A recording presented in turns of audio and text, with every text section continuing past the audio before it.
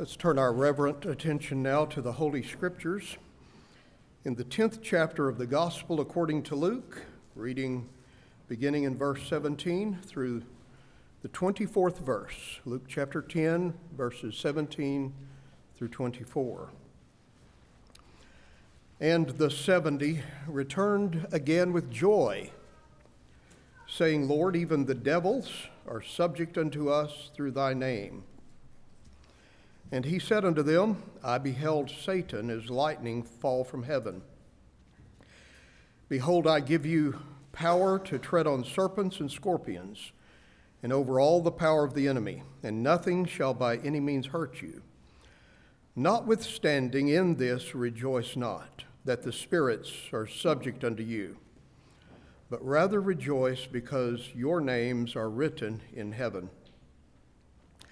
In that hour Jesus rejoiced in spirit, and said, I thank thee, O Father, Lord of heaven and earth, that thou hast hid these things from the wise and prudent, and hast revealed them unto babes. Even so, Father, for so it seemed good in thy sight. All things are delivered unto me of my Father, and no man knoweth who the Son is but the Father, and who the Father is but the Son, and he to whom the Son will reveal him. And he turned him unto his disciples and said privately, Blessed are the eyes which see the things that ye see. For I tell you that many prophets and kings have desired to see those things which ye see, and have not seen them, and to hear those things which ye hear, and have not heard them. On this occasion in Luke chapter 10, the 70 have returned from their preaching, their ministry expedition. Now, in the first verse of this chapter, you read where the Lord commissions the 70. And this is the second of three commissions that Jesus gave to his disciples, in which he dispatches them to go out and exercise their preaching ministry.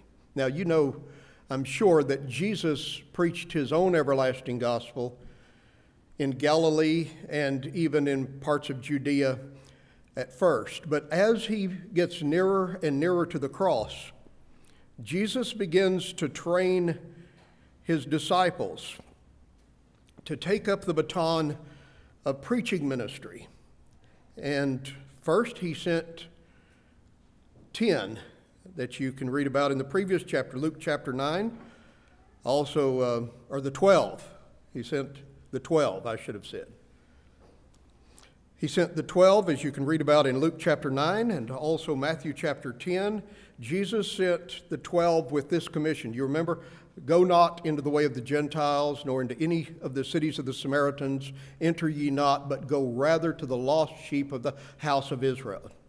And that's when he told them not to meditate beforehand, what they would say and so forth. So he dispatches them. He's delegating authority, ministry authority, to his disciples, and he's giving them some on-the-job training, which is a good idea if you're going to be a preacher. You need some training. You need some on-the-job training under the apprenticeship model, under the oversight of a wiser, more experienced teacher. And of course, who is wiser and more experienced than Jesus? So these disciples are dispatched to go preach. The 12, why do I keep saying 10? Anyway, the 12 in Matthew 10, Luke chapter 9. And here's the second of these three commissions, the 70. So first he sent out 12, now he sends out 70, and he sends them, notice, in 35 pairs, in groups of two, you can read in the first part of this chapter. He sent them out by 2 and 2, which is a wonderful blessing. Teamwork, my friends, is a mercy from God. It's a blessing not to be a lone ranger in the service of our Lord Jesus Christ. There is no single individual who can do everything necessary in the cause of Christ. That's true denominationally, and that's true at a local church level. There's no single individual You know, in every church I've ever pastored, there's been at least one male member who was sold out to the church besides the pastor. One male member who ate, slept, breathed, and lived the health and the well-being of the church. At least one. And I'm thankful for that. It takes that and more for a church to function properly.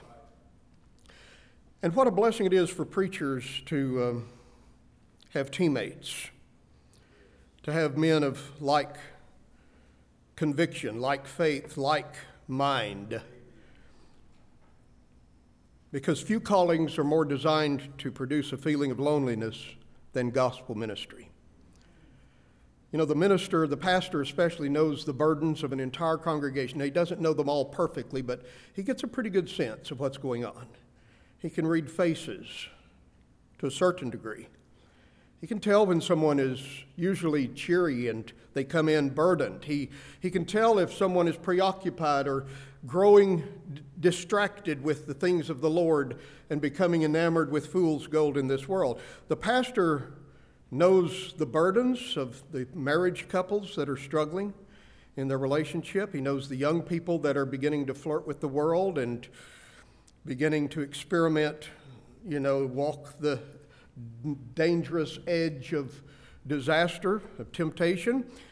He sees the troubled marriages. He knows the slippery paths of youth. Pastors know those who are growing cold and distant to the things of Christ. He sees those who are sliding precariously down the slippery slope into the slough of despond. He can see it. And he often cannot speak it. He can't say it publicly. He cannot tell other people about it. And it's such a blessing to have a teammate. Jesus sent them out by 2 and 2. You know, Ecclesiastes 4:9 says 2 are better than 1 because if one falls, the other can help him up. And if one is cold, the other can warm him. It's my favorite verse to Sister Lori on cold winter nights. We live right on the North Carolina-South Carolina line, you know. She sleeps in South Carolina a lot of times on the edge of the bed. So, honey, how can one be warm alone? Anyway, 2 are better than 1. If 2 are warm, one is cold, the other can warm him. If one falls, the other can lift him up. If, 2 can carry a burden better than 1. What a mercy it is that the Lord gives his ministry friends. You think of the numerous godly teams in Scripture, Moses and Aaron, Elijah and Elisha. Remember, Elijah was feeling very much alone, and he was ready to give up. Lord, they've killed all your prophets. I'm the only one left. And of course, it was a day of great apostasy. They were under tremendous political pressure. But God gave Elijah, in his discouragement, a teammate, a helper, Elisha, who carried his water basically for a while until Elijah's mantle fell on Elisha and a double spirit of Elijah's God fell upon him. And Elisha took up the baton, if you please. What a mercy are these teams, godly teams, Paul and Barnabas.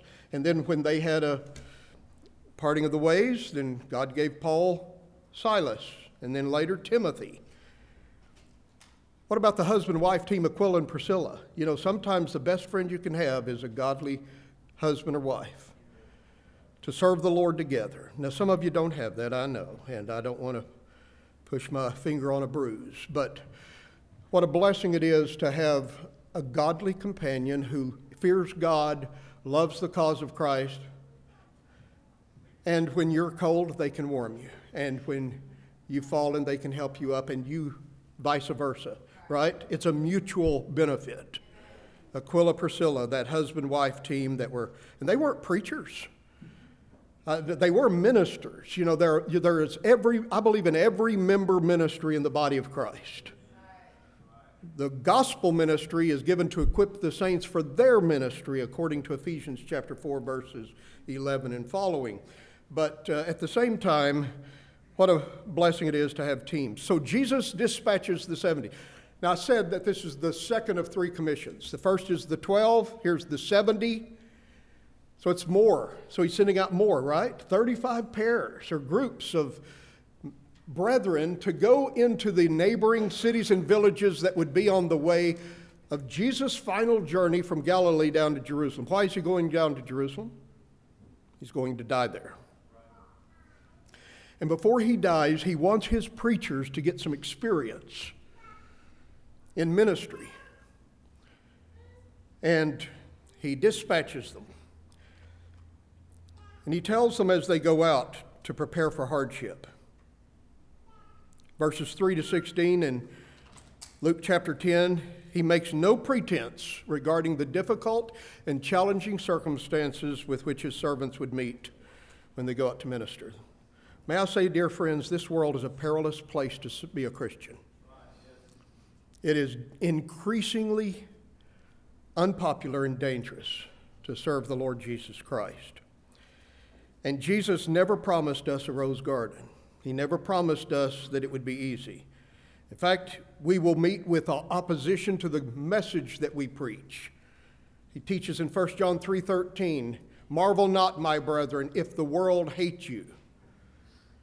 He said, don't be surprised if you experience rejection from this secular world system. Acts 20:29, Paul says sometimes opposition will arise even within the church. He said, after my departure, grievous wolves shall come in, not sparing the flock, desiring to draw away disciples after them. Sometimes people have faulty motives. We can't see it on the surface. It's later proven to be true, and they end up dividing the church, taking away a group after them, and we feel like our world is rocked, and we say, oh no, why does this have to happen? I'm telling you, it's been happening a long time. We're going to have difficulty. Jesus tells his disciples these 70, when he sends them out, prepare for hardship. I send you forth as lambs in the midst of wolves. Does that sound like a walk in the park or a picnic? No, that sounds like it's pretty treacherous. A little lamb is not safe among a pack of wolves. And that's what it's like to be a Christian in a godless and anti-Christian world. And then he says, not only will you have opposition to your gospel, but you'll have personal hardships. I love how he tells them in the first part of Luke chapter 10, into whatsoever house you enter, first say, peace be to this house. And if the Son of Peace be there, that is, if you say, peace be to this house, and they receive you with peace, then your peace shall rest upon it. They'll have a spiritual benefit. If not, it shall turn to you again. But he says, if you find peace in a house, if they are receptive to your ministry, in that same house remain. Now, can you imagine not being a dyed-in-the-wool, experienced primitive Baptist and first going into a stranger's house and saying, I'm here to preach the good news, the gospel of the kingdom. You know, you don't usually stay with neighbors, but yet you go in and you stay there until your ministry's done there. You know, they didn't have church buildings. They had house worship in the early Christian community. Jesus is training his preachers. Do you believe in training ministers? Absolutely. We don't believe in the traditional seminary setting, although I believe in reading and studying as much as I can.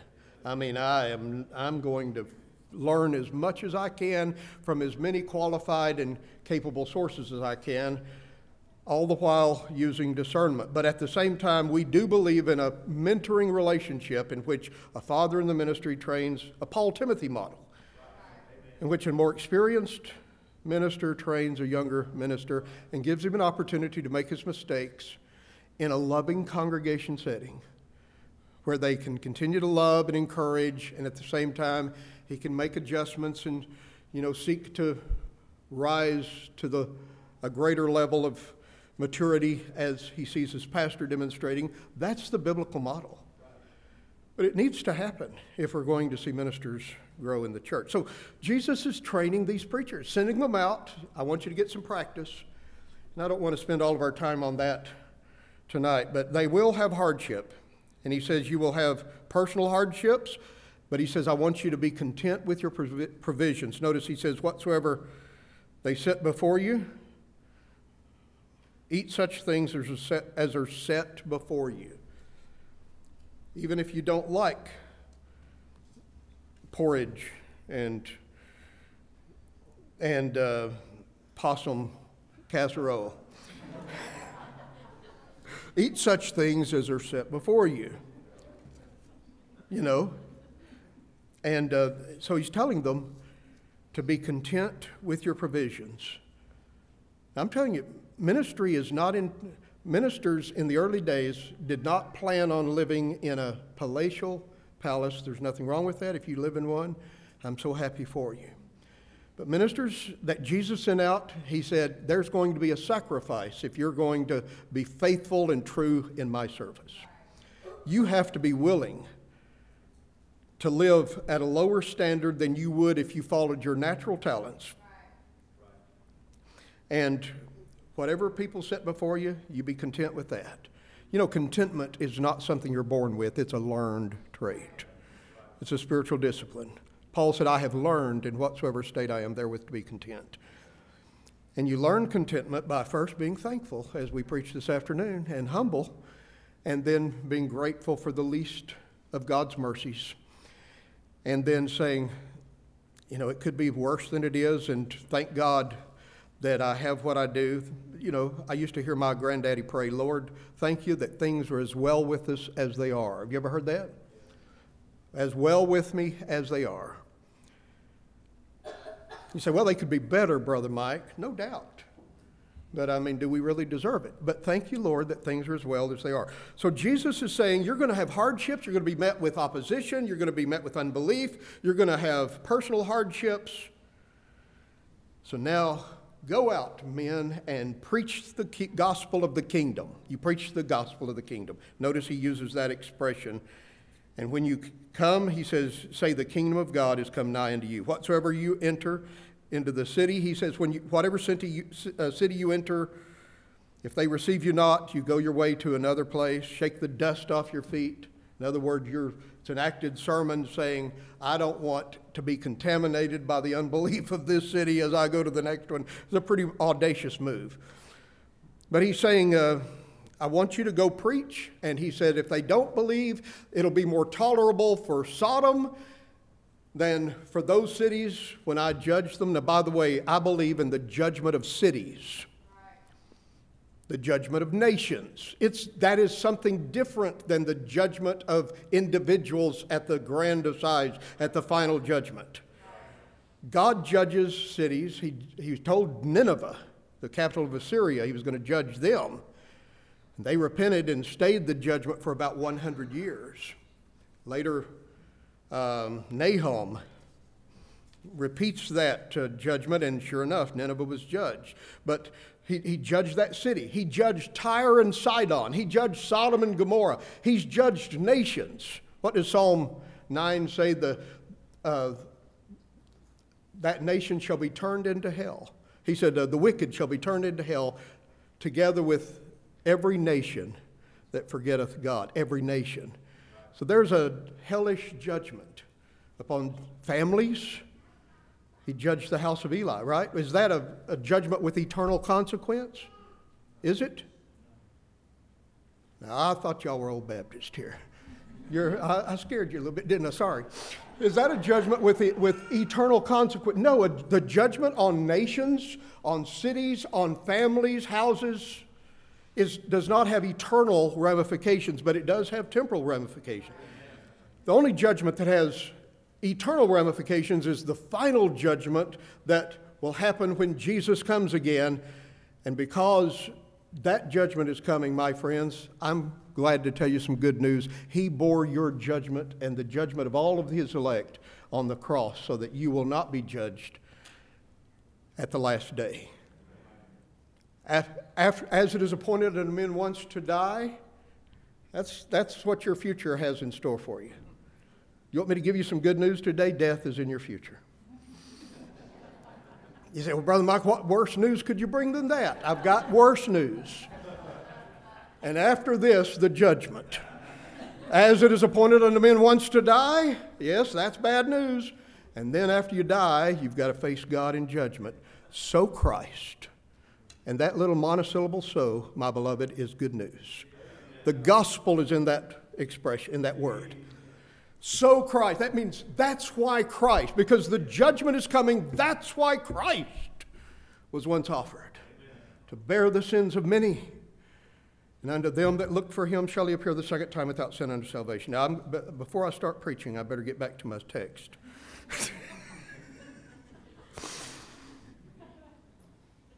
Jesus has dispatched the 70, the third commission. I'll finish the point. The third one is Matthew 28, 18 through 20. You know that one. The Gospel Commission, the Great Commission, in which he says, go ye into all the world. Now, it's no longer exclusive to the Jewish people, but it's international in its scope. You preach wherever the Holy Spirit leads you.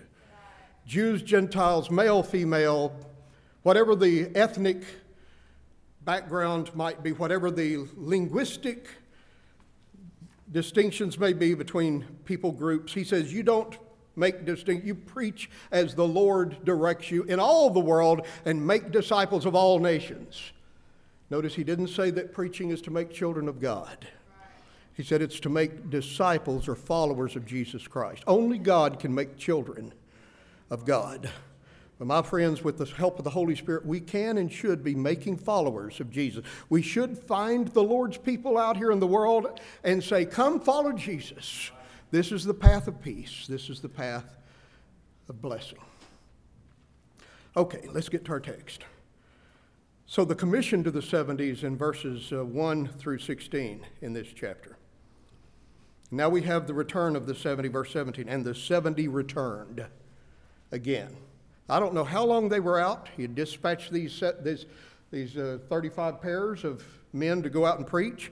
They've gone into people's houses in Nain and Capernaum, and, well, maybe not Capernaum on this occasion, because he actually mentions Capernaum as a city that would be judged so completely that it would never be heard from again, be thrust down to hell. And by the way, did you know that archaeologists today still disagree with each other as to where the ancient city of Capernaum was located? That's how thoroughly this prophecy was fulfilled. Anyway, the 70 now have come back.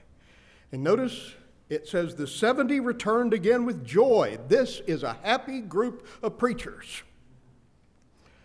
And here is their report. Lord, even the spirits, even the devils are subject unto us through thy name. Jesus' response is one of the most surprising responses I've ever run across in the Scripture. And he said unto them, I beheld Satan as lightning falling from heaven. Now, we don't know exactly what that means. Anybody that tells you they know exactly what it means is pulling your leg. Maybe a dominant person could say, this is what it means, and if you believe anything else, you're a heretic, but he doesn't know any more than you do. I do have my convictions of what he means. Somebody says this means when you preached the devils turned tail and ran, yes, I know, I agree with you. I saw Satan as lightning fall from heaven. In other words, even the devil got out of Dodge when you were preaching. You know, even the devil turned tail and ran. Yes, I know that you had good success, good ministry success. That could be what he's saying. Or he could be saying, I see hints of the same kind of immature pride that was responsible for the devil's fall. For you know, don't you, that in Timothy, 1 Timothy 3:6, the Apostle Paul says, don't ordain a novice that is a beginner. Now, were these guys beginners? Were these guys, new preachers? And I love young preachers. I love young preachers. And I used to be one. It was a rude awakening to me when I realized that I was no longer in that category. But But were these guys beginners? Yes.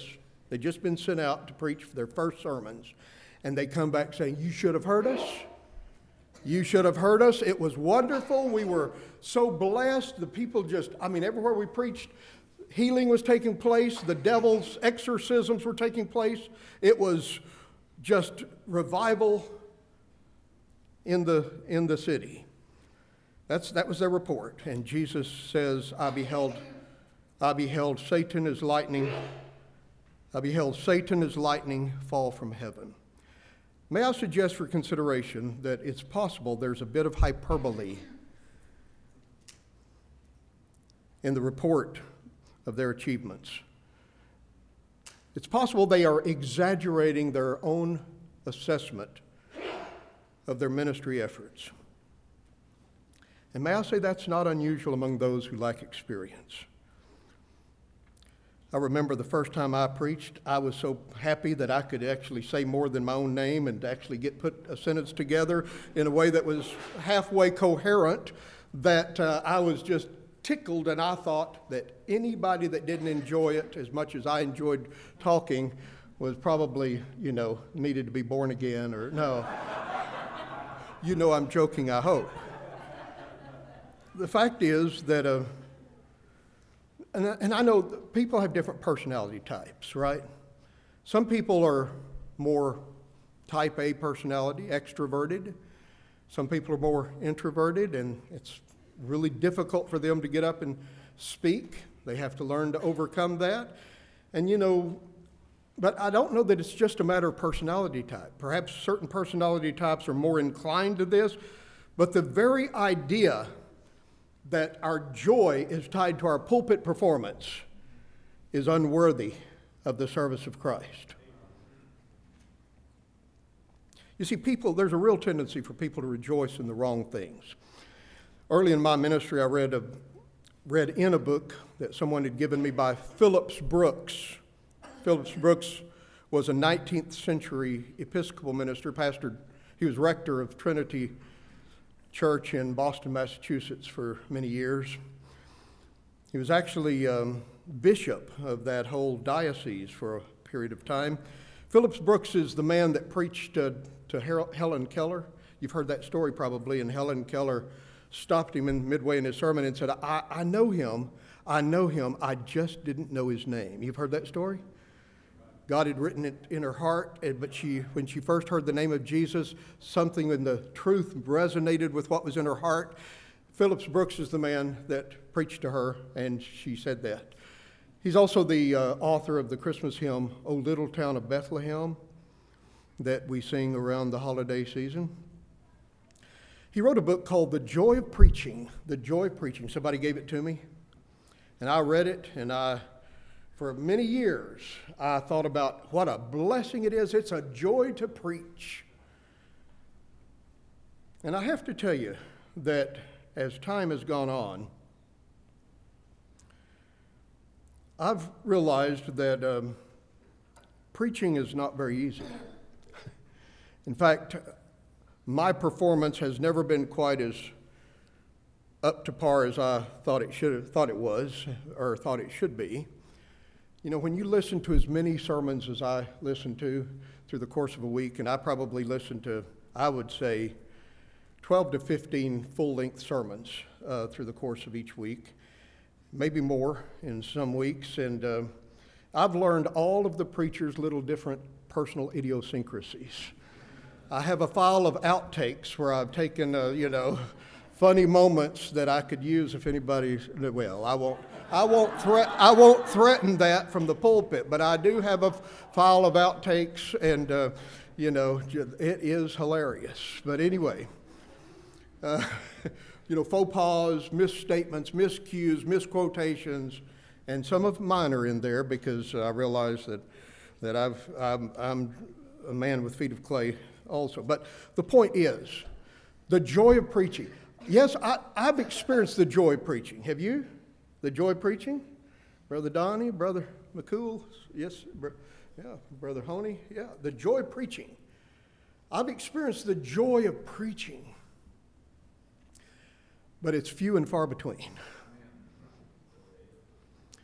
Because Brother Philip, I've never preached a sermon that I felt like that every I was dotted, every T was crossed.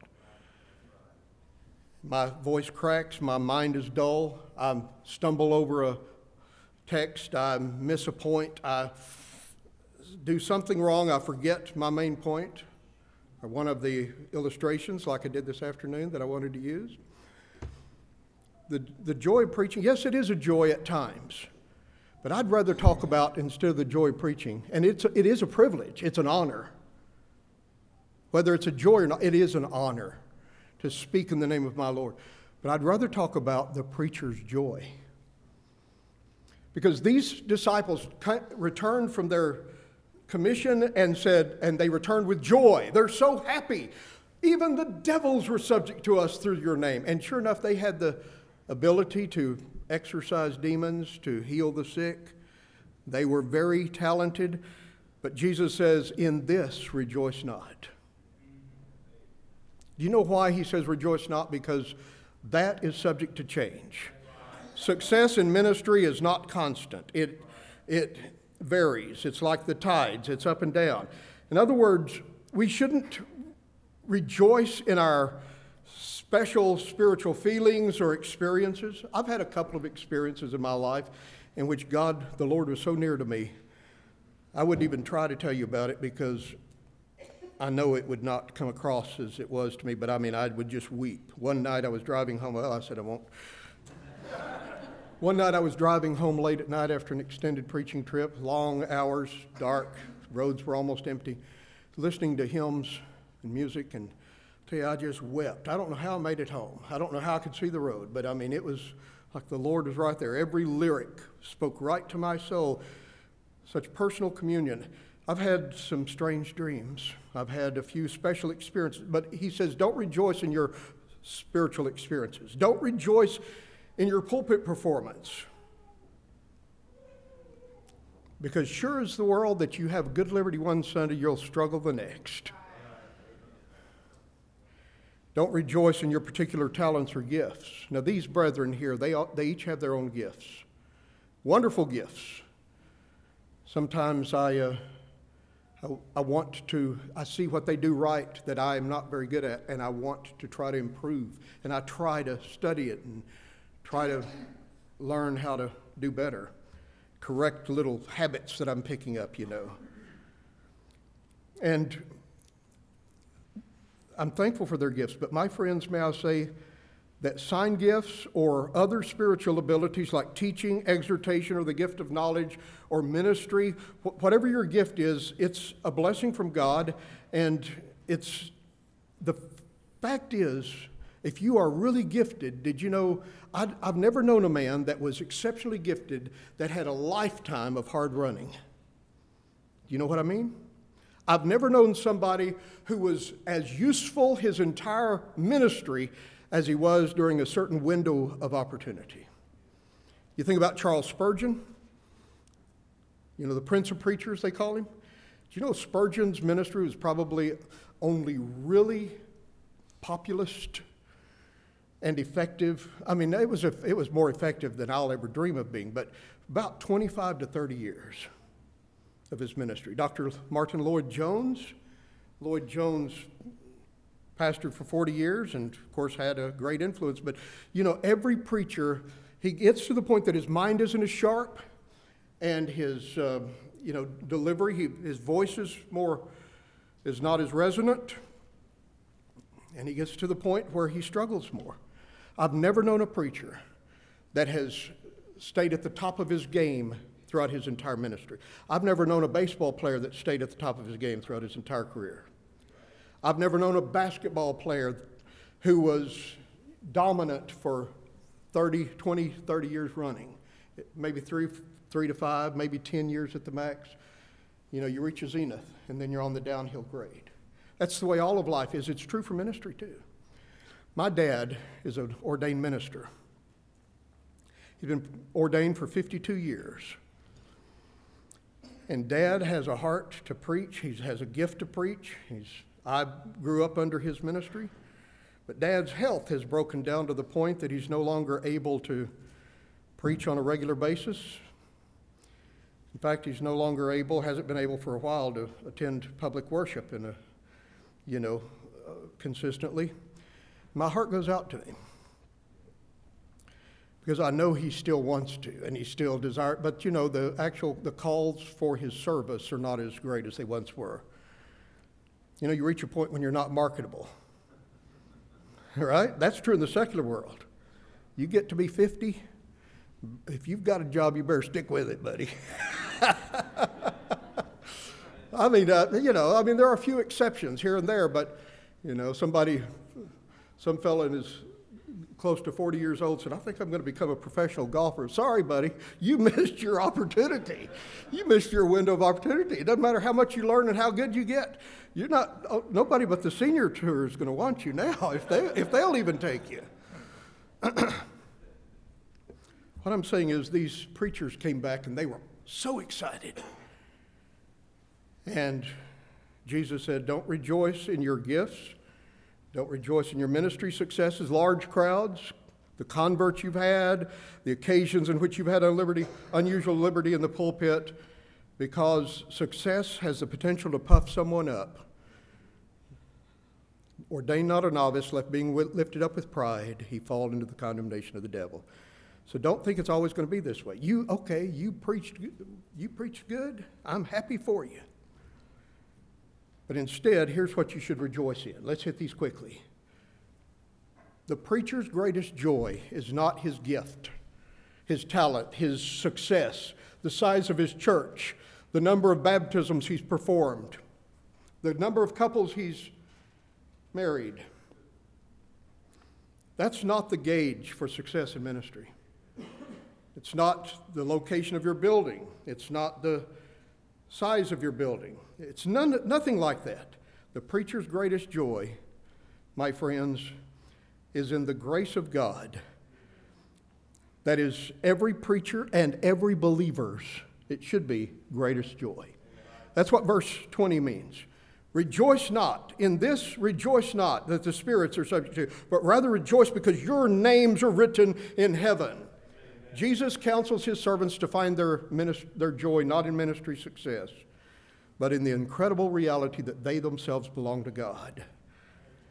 It's a privilege to minister, yes, as I said, but it's a far greater privilege to have your name inscribed on the registry of eternal glory, because that will never change. When my voice creaks so much that I can no longer speak in a way that's intelligible to my hearers, may I say my name will still be written in heaven. When my church struggles during a season, and churches go through seasons just like we do in nature, just like families do. Sometimes it's winter time and all you can do is batten the hatches and survive. Sometimes it's spring and there's revival. Sometimes it's summer and the harvest is being gathered. But my friends, may I say, whatever the season might be, there are no seasons on the record books of heaven. Your names are written in heaven. Now, what he's teaching here is a doctrine known simply as the doctrine of sovereign election. Your names are written in heaven. Did you know God has a list? Years ago, I watched a movie, some of you probably saw it, called Schindler's List. It's a movie about a German man named Arthur Schindler who had a good heart. And he saw the atrocities that were happening to the Jewish people in Nazi Germany. Mr. Schindler was a powerful man, a very reputable man, a very wealthy man, a businessman, an entrepreneur. And he began to use his resources. He put up a shell company, and he began to use his resources to purchase Jewish people who were on the list to be sent to the concentration camps, to Auschwitz and the rest. And he found one and found another and said, I need this man, he's an engineer. I need this man, he's an optometrist. I need this lady, she is an expert seamstress. And he took these people, and of course it was a shell company. They really weren't producing or manufacturing anything, but yet he was rescuing, he was saving these people who were condemned to death. And hundreds, thousands, maybe tens of thousands of Jewish people were saved. It's a true story. In fact, there are still descendants of these people who are living who still gather on Arthur Schindler's birthday each year. And it was a heartbreaking movie, but oh, how moving it was to see how he was driven by compassion to rescue these people condemned to death.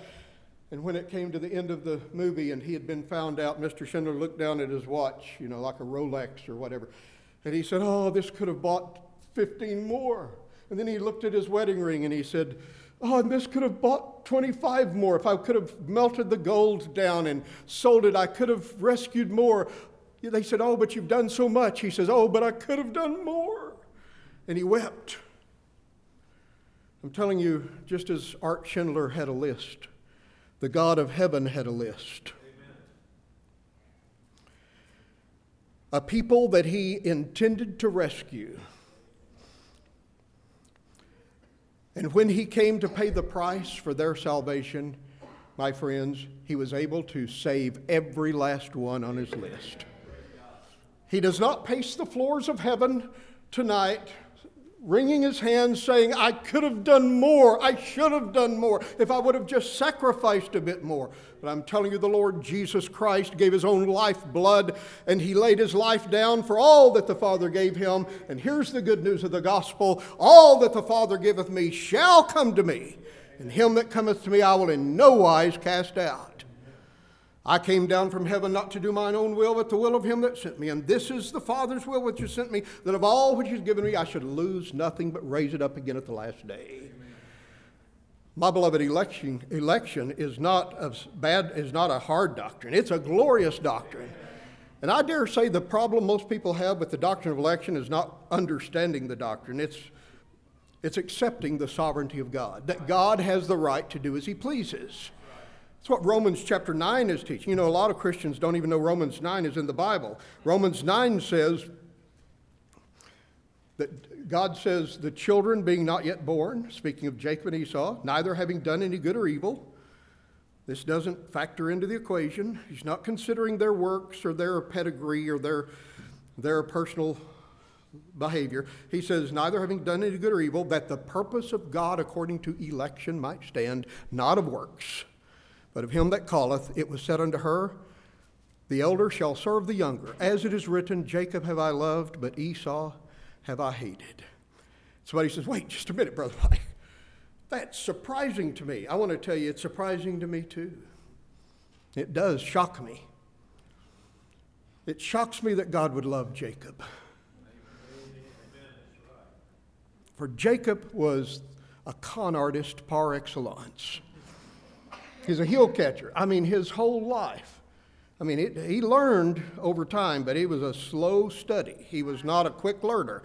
He learned to, but all through his life, he's trying to pull the wool over other people's eyes and, position himself for his own personal benefit.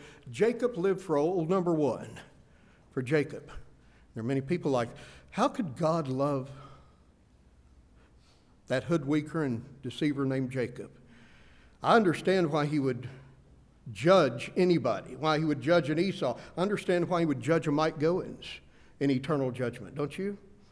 My friends, how would he love that con artist named Jacob? He says that the purpose of God according to election might stand. And then Paul adds this, you will say then unto me, there is unrighteousness with God. Paul says, God forbid. And that is the strongest emphatic negative in all the Bible. God forbid means perish the thought, don't even think it again. God forbid.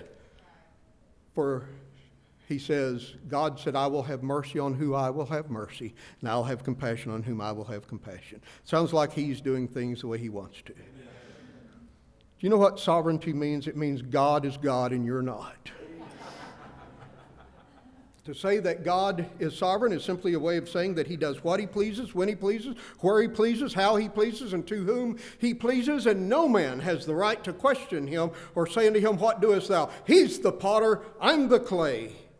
My friends, nay, but O man, he adds, who art thou that repliest against God? If election is not true, there's no hope for any of us. Because you and I never would have chosen God on our own. Had God not taken the initiative to choose you and to choose me, then heaven would have been empty and 1,000 hells filled to capacity. He says, rejoice not that you preached a good sermon and had some converts. Rather rejoice that your names are written in heaven. For he goes on to say, in that same hour, Jesus rejoiced in spirit. Now here is the only occasion in the gospel record where we're told specifically that Jesus rejoiced. Now we do know that he had joy, that emotion. John 15:11, these things have I spoken to you, that my joy might remain in you, that your joy might be full. So he had joy. Jesus was not a morose, somber, depressive kind of individual. Jesus knew what it was to have peace and joy in his heart. But there's the only occasion in which it said he rejoiced, which means he got really happy. You ever seen somebody rejoice? And if you learn what Jesus rejoiced about, it would surprise a lot of Christians to know what makes Jesus really, really happy. You know what made him happy? In that same hour, Jesus rejoiced. Now, he's just told them that your names are in heaven, written there by the finger of God in the Lamb's Book of Life. And by the way, that Book of Life, the Lamb's Book of Life, was printed and published before time ever began. Okay, it hasn't been amended, hasn't been abridged. It's not being written. Have you ever heard somebody say another person made a decision tonight and another name was added to the Lamb's Book of Life? You're thousands of years too late. Those names are already there. You say, are you just preaching tonight, preacher, that God's decision and not mine is determinative regarding eternal destiny? That's exactly what I'm saying. And if that worries you, you think you can decide better than God can? God's choices, my friends, are impeccable. He's never made a mistake. If a perfect man in a perfect environment with a perfect wife made the wrong decision, Adam in the Garden of Eden, what makes you and I think that we would do any better? Imperfect people with imperfect spouses living with an imperfect heart. My beloved, Adam's free will got him into trouble, but God's free grace got us all into heaven. And this is what makes Jesus rejoice. Jesus also rejoices in the sovereignty of God in salvation. Notice how he says it. I thank thee, O Father, Lord of heaven and earth. He's happy. And he's thanking God and he's verbally expressing it. And he said, I thank you that you've hidden these things from the wise and prudent and revealed them unto babes. What? He's happy that things are hidden from some and shown to others? That's what it says. You've hidden these things from the wise and the prudent and hast revealed them unto babes. Even so, Father, listen to this. Here is one of the best definitions of divine sovereignty you'll ever find in all the Bible. For even so, Father, for so it seemed good in thy sight. That's the way you wanted to do it. That's the best way. For it seemed good in thy sight. You know what Jesus is teaching here? He's teaching God's discriminating grace. Now, that's not a popular word today. It's politically incorrect, discrimination. And I understand it's not appropriate when it comes to human relations. But I'll tell you, God has every right to discriminate between one and another. And there's a sense in which each one of us discriminate. Isn't that right?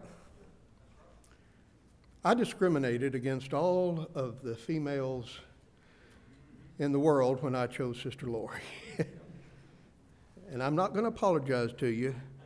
You missed out, ladies. No, I'm joking. You know I'm joking. And she discriminated against all of the menfolk when she chose me. Now, what would you think of me? You say, well, doesn't God love? God loves everybody equally and alike. And I don't want to be so in your face that it's offensive, but I want us to say it like this. God loves everybody equally and alike. What would you think if Sister Lori came up to me and said, honey, do you love me? Husbands and wives ask each other that sometimes. Do you love me? I said, of course, honey, I love all the ladies. Would that be appropriate? Would that satisfy her? Honey, I love all the females equally and alike. No, she wants me to discriminate, don't you? Good deal. She wants discriminating love, right?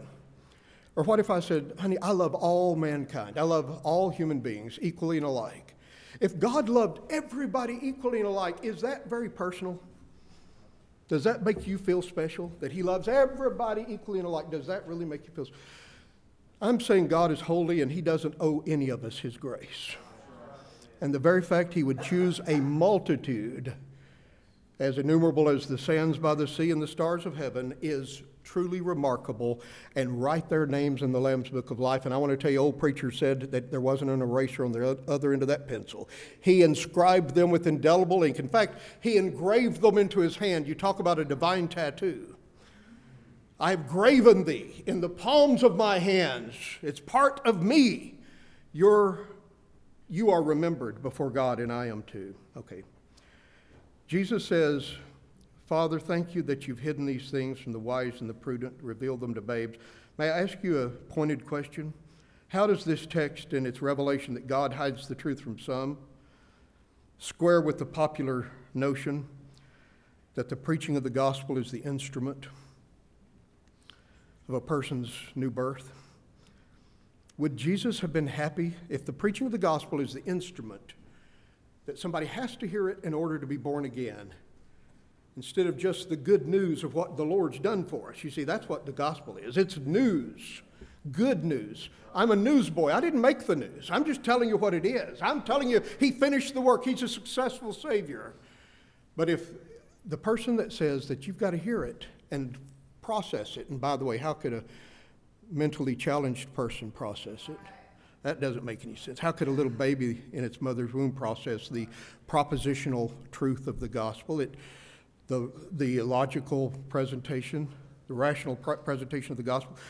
How could someone, my friends, that never has an opportunity to hear it? There are undiscovered people groups in this world. How does this praise service of Jesus, thank you, Father, that you've hidden it from the wise and prudent and revealed it to babes. For even so, Father, so it seemed good in thy sight, and he's happy about it. How does this square with this modern idea of decisional regeneration? You say, well, do you not believe in decisional regeneration? I believe in immediate regeneration, that God quickens his children without the use of means or media, but directly the Holy Spirit comes into the heart and awakens a person from death and sin to life in Christ, and then the gospel tells them what he's done for them. Jesus said, I rejoice in the sovereignty of God in salvation. And then he says in verses 23 and 24, the preacher's joy is not in the act of ministry, in the success of ministry, but it's in the fact that my name is in the Lamb's Book of Life. I'm a child of the King. Thank you, God, that I'm one of yours, and that you have done a work of grace in my heart. You've revealed it. Notice he says, Father, those that the Son reveals the Father to are the only ones who know this. Did you know if you know anything about what God's done for you today, it's because he revealed it to you. Revelation, and that's a humbling doctrine. But he says, then the blessing of understanding the gospel of grace, the preacher's joy is in knowing and hearing the truth. He said, blessed are the eyes which see the things that you see, verse 23. I tell you, many prophets and kings have desired to see what you see and have not seen them, and to hear those things that you hear and have not heard them. I want to tell you, you're the most blessed generation in the history of the world, living today. You know, Brother Mike, it's hard. It's hard today because the world so opposes us. Actually, it's not the most the world's ever opposed the church. It's just starting in our day. We've just been spoiled rotten by 200 plus years of religious freedom in America, to where we think, living in the Bible Belt, but Christianity has largely existed throughout its storied history in cultures of persecution and opposition. The fact is, my friends, the most blessed people of all are those who hear and know the joyful sound. Who hear, because many people have desired to know what you know and to see what you see in the fullness that we see it. There's no greater joy for the preacher in the pulpit or for the believer in the pew than to belong to God's people via electing grace, than to know the Lord in your heart via regenerating grace, His revelation in your soul, than to see and understand the truth of His grace as it's revealed in the gospel. Grace, not works, not preaching, not ministry works or success. Grace is the preacher's greatest joy.